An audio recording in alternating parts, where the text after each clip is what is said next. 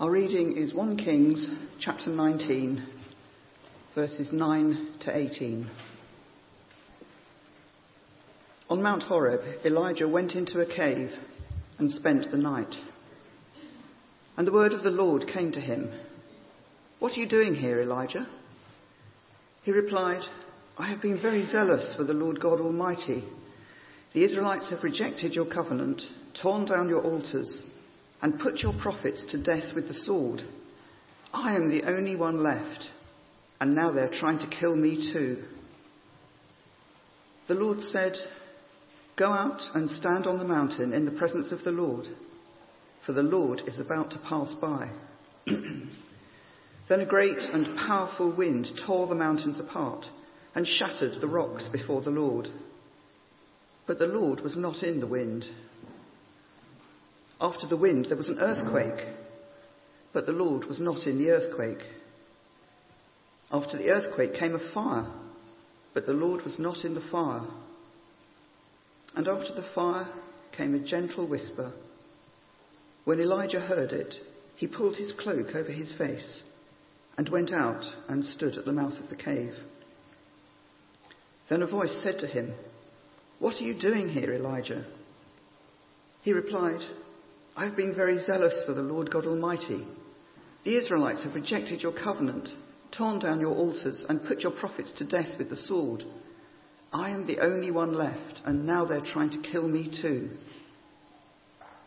The Lord said to him, "Go back the way you came, and go to the desert of Damascus. When you get there, anoint Hazael king over Aram. Also anoint Jehu son of Nimshi king over Israel, and anoint Elisha son of Shaphat from Abel-Meholah to succeed you as prophet. Jehu will put to death any who escape the sword of Hazael, and Elisha will put to death any who escape the sword of Jehu.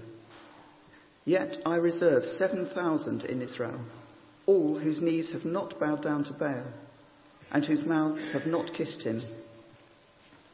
This is the word of the Lord. Thanks be to God.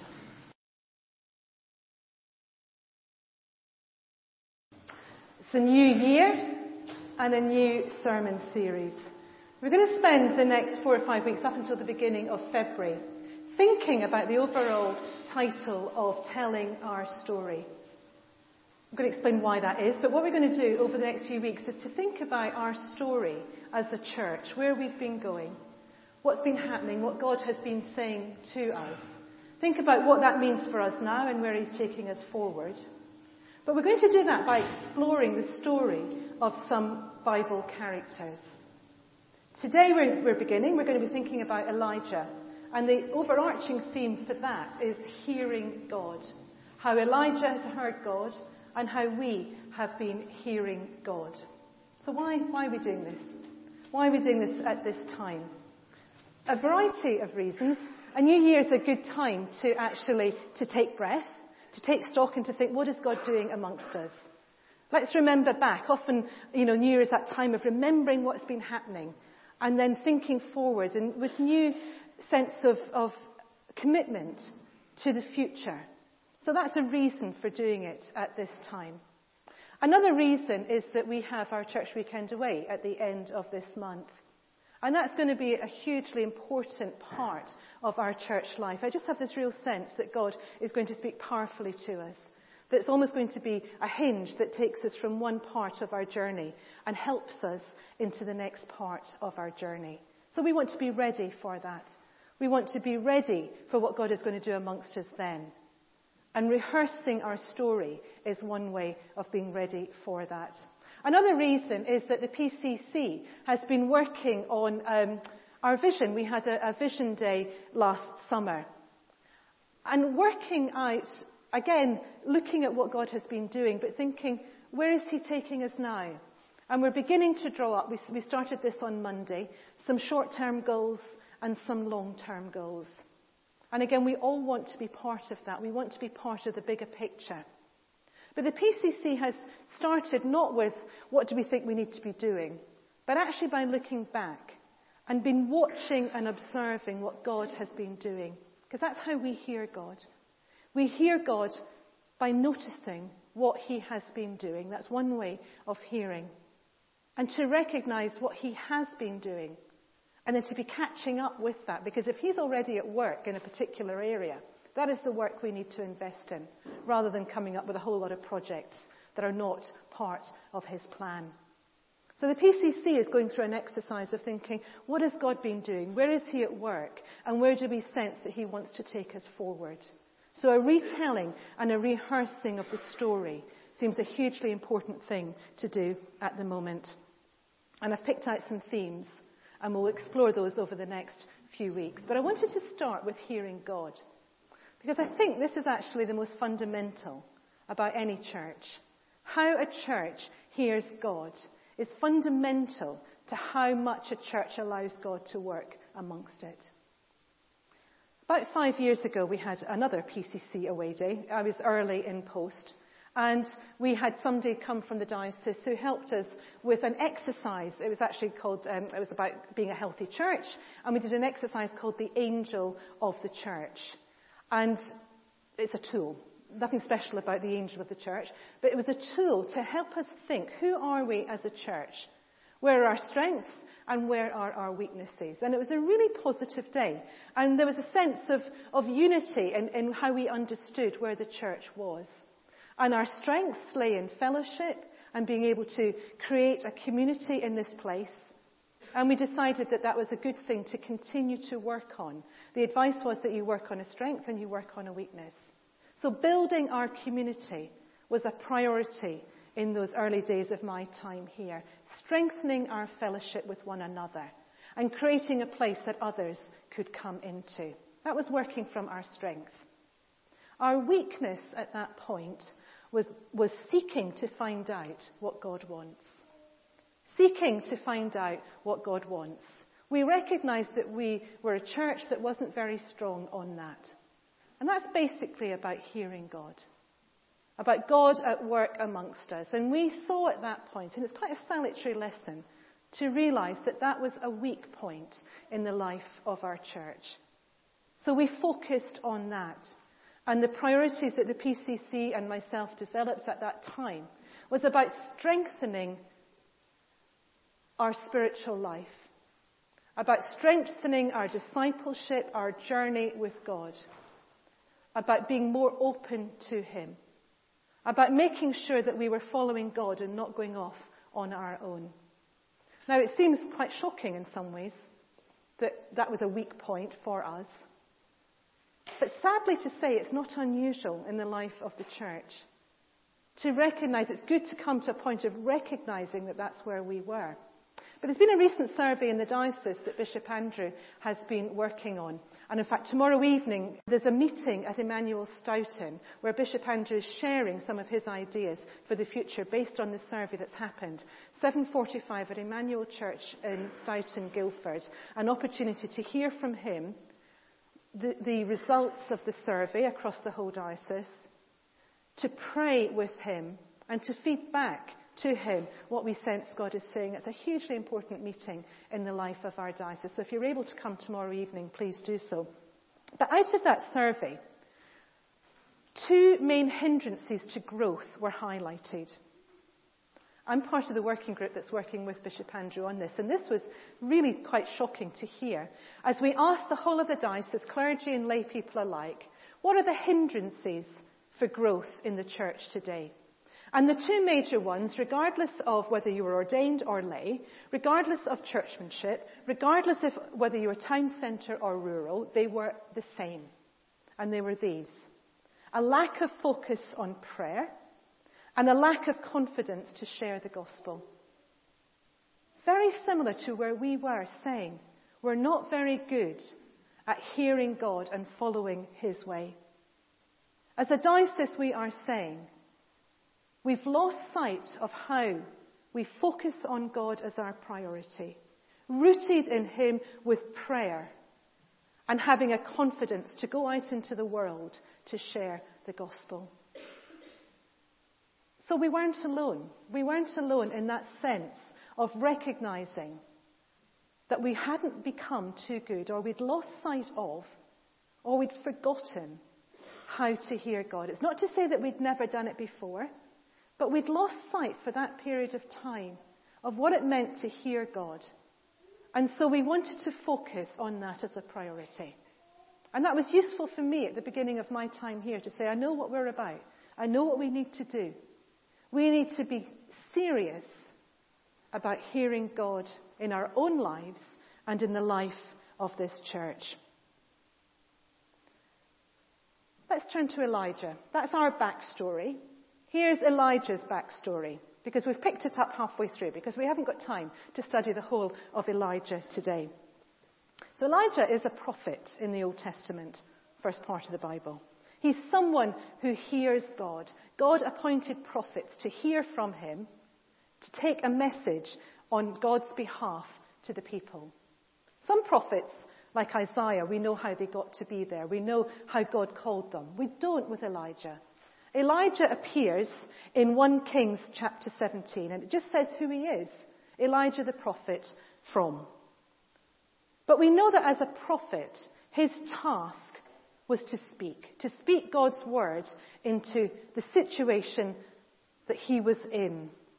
And life was really hard at this time. This is the period of the kings. And at this moment in time is the worst king, really, of all, King Ahab. And although he is meant to be a king of God, he's turned from God.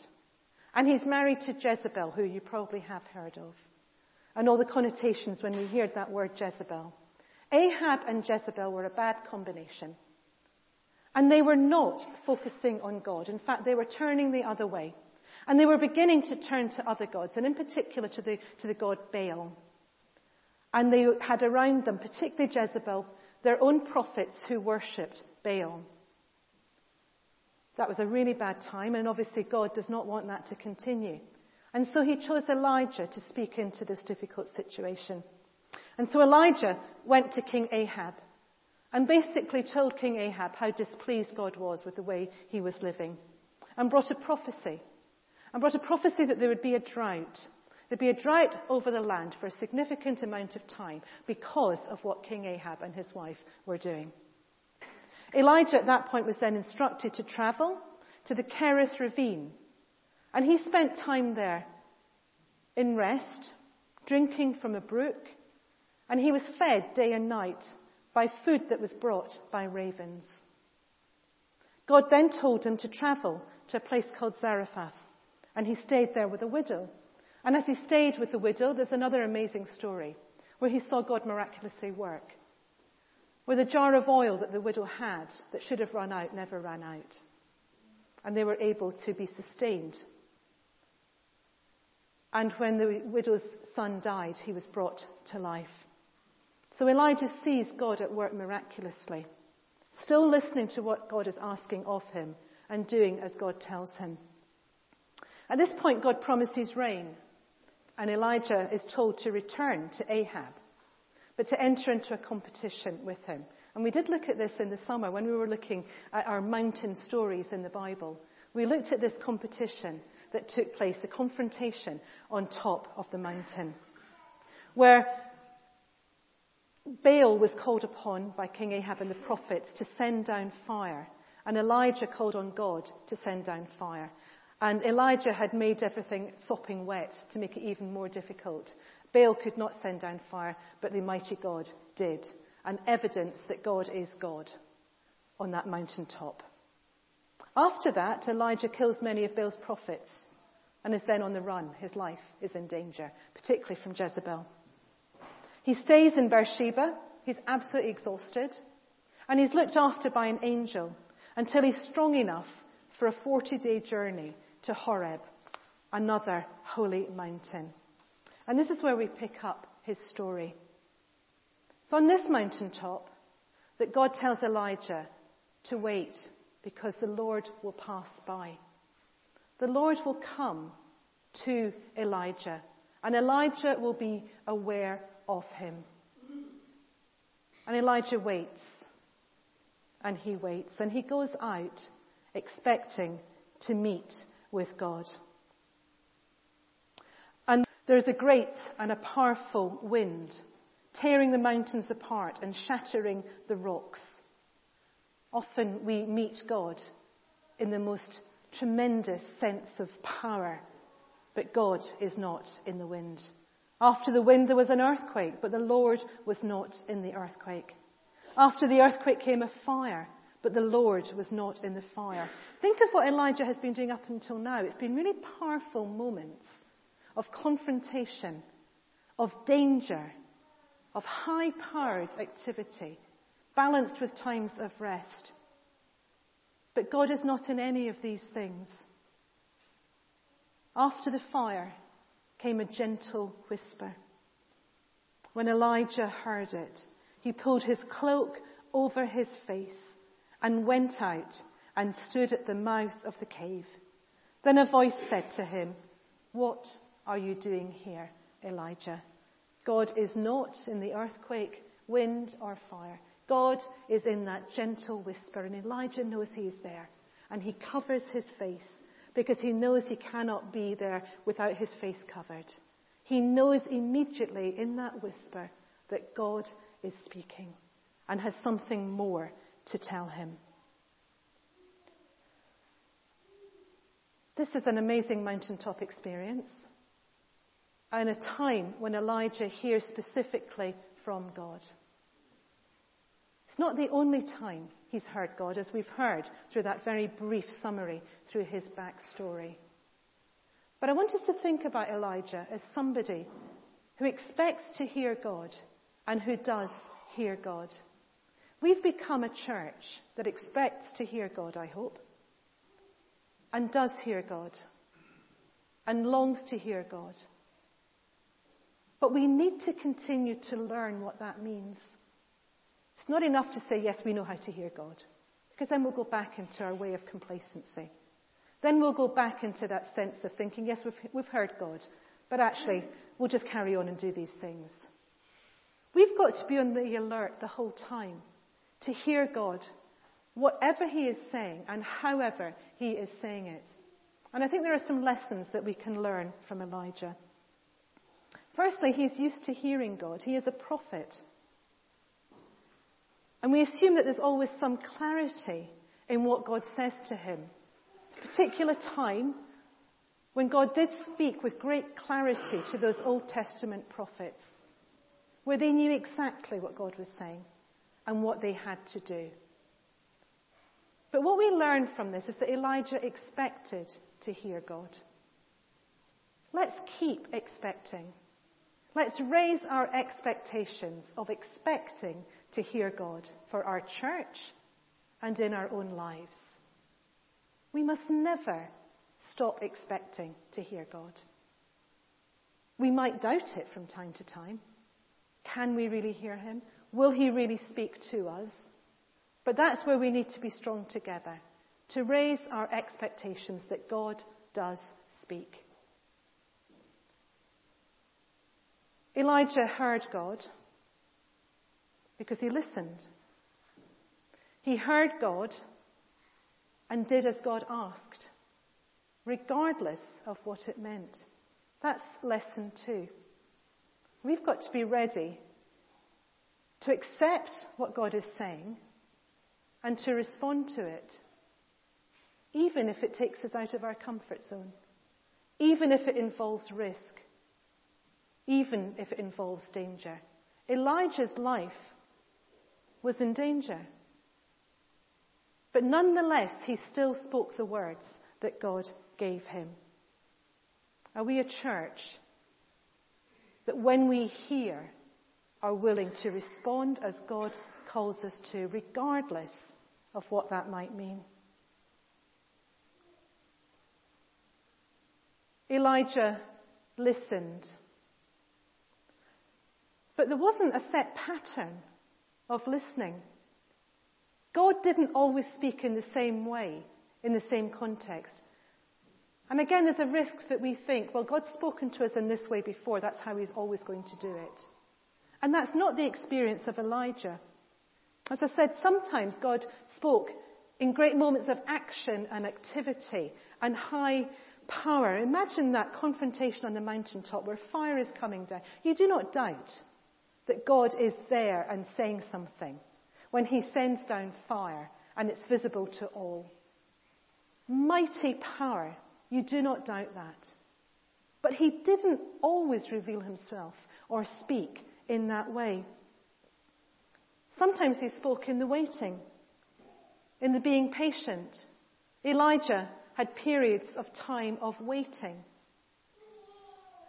And in those times, God still spoke and sustained him. The miracle of the ravens, the miracle of the angel coming to feed him and to give him water. So sometimes it may be that God isn't shouting at us. It may be that it seemed that he's actually gone quite quiet. But it may be he's preparing us for something. As we wait for the next mighty call, he is still working amongst us. And we need to be tuned into what he's saying at that time. And it might be we need to build our foundations ready for the next stage of the journey. He will speak to us in the times of quiet as well as the times of action. Our passage we looked at today, for me, is the most exciting. Because God speaks in the unexpected. That's the joy.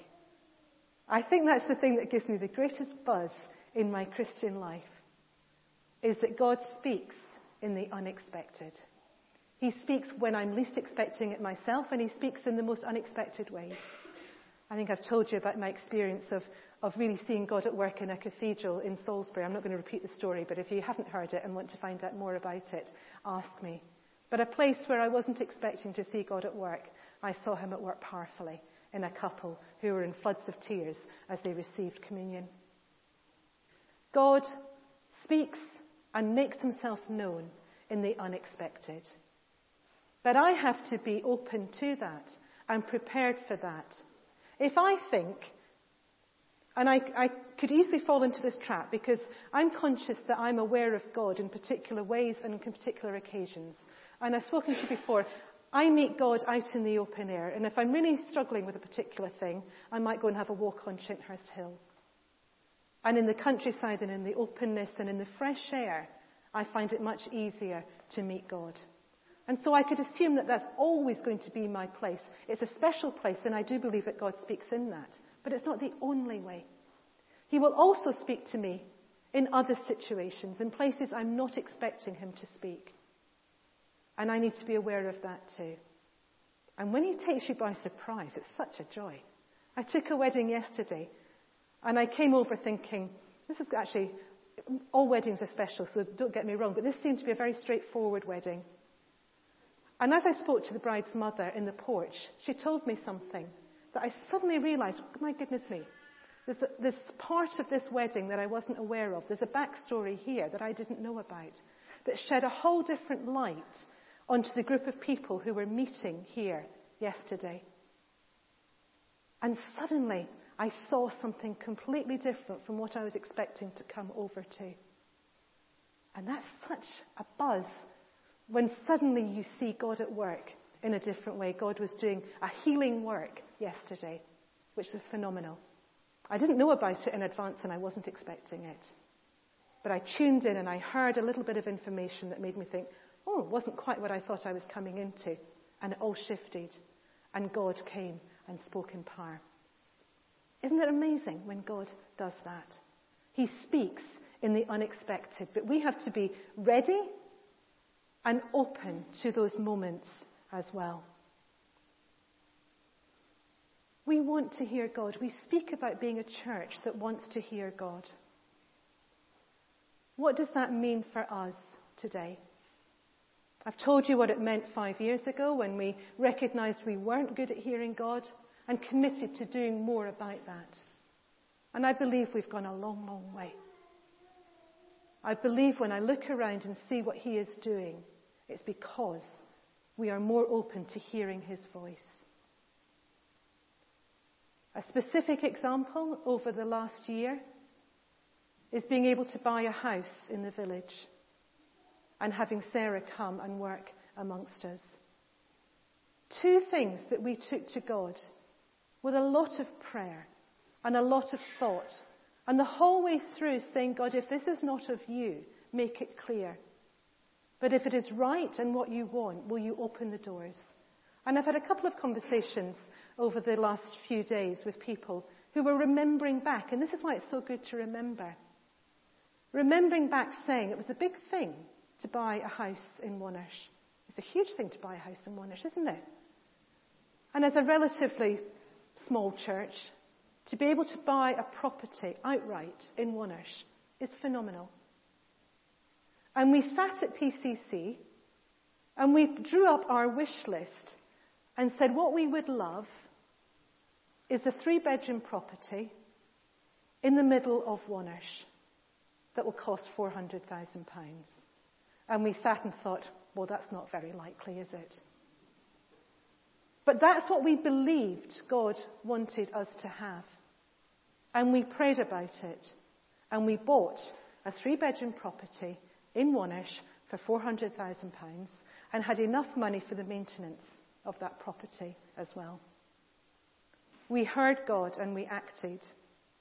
And we saw the result that gave us greater boldness as we then put out a job advert. And I remember talking to David Welsh. We again had our wish list of what we were looking for in a youth and children's director. Where's Adam? It was high. We had such high expectations, didn't we? And we drew up our list and said, what we really believe we need is a person like this. And we said to David Welsh, who works youth advisor for the diocese, we said, is this possible? Are there people like that? And he said, yes, they are, but they're rare. And you will need to pray. And we prayed. And we have Sarah, who ticks every box that we asked for. That's what it means to work with God. It wasn't us saying, oh, we think we're great, we would like to be able to do this. We sensed that God was wanting to work amongst us and to do these things. And with hesitation and with boldness, both together, we sought his will. We heard his voice. We prayed. We trusted him. And we laid it before him and said, if this is of your will you make this happen? And he spoke. So we're getting better at hearing God. Our expectation is higher. It's pretty high at the moment. There's a real buzz, isn't there? And we long to hear God more and more because we don't want to settle for where we're at. We always want to be on the move. And we've drawn closer to God. In our own lives, in our fellowship, in our teaching, in our worship, in our prayer. There's still a long way to go. We can never be satisfied. We want to travel, continuing to go deeper and deeper into our knowledge and love of Christ in our lives. And so we need to keep moving, trying new things. Moments of quiet and reflection when we hear God. Moments of boldness where we step out in faith. Willingness to respond to what we think he's doing. We're doing that this evening with our first Cafe Church. We're sensing God might be saying something. So we're trying a new form of evening service. And it's a risk because it might not work and it might not be the right thing. But we're going to try it. But not assume that that's it for the next 30 years. We're going to say to God, is this right? And keep checking with him and review and have a sense from him if this is something to keep going on. Elijah heard God. He expected to hear God. He continued to hear God in every different situation. He responded to what God was saying. I long in 2016 for us to be a church that can say, this is who we are. We are a church that hears God, expects to continue to hear God more and more, loves to hear his voice, rushes to respond regardless of the risk, and sees him at work amongst us in all that he is doing. Amen.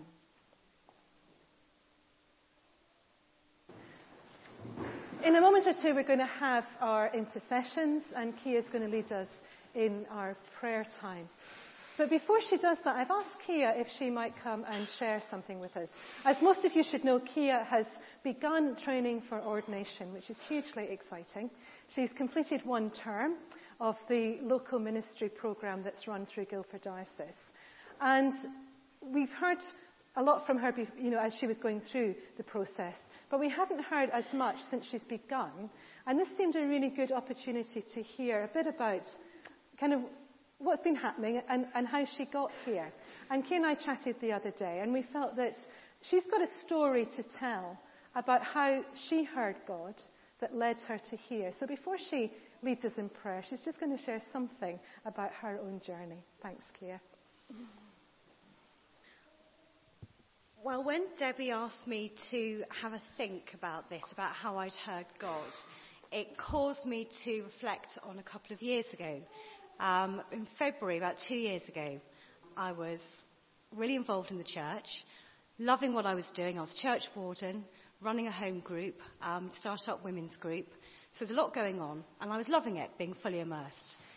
And it got to February, and I felt a sense of restlessness. I felt a sense of, there's something going on. There's something kind of more potentially that God would like me to do. And that was fine, but I didn't know what it was. So I had, first of all, this sense of restlessness. So during this time, I'd made myself available to God.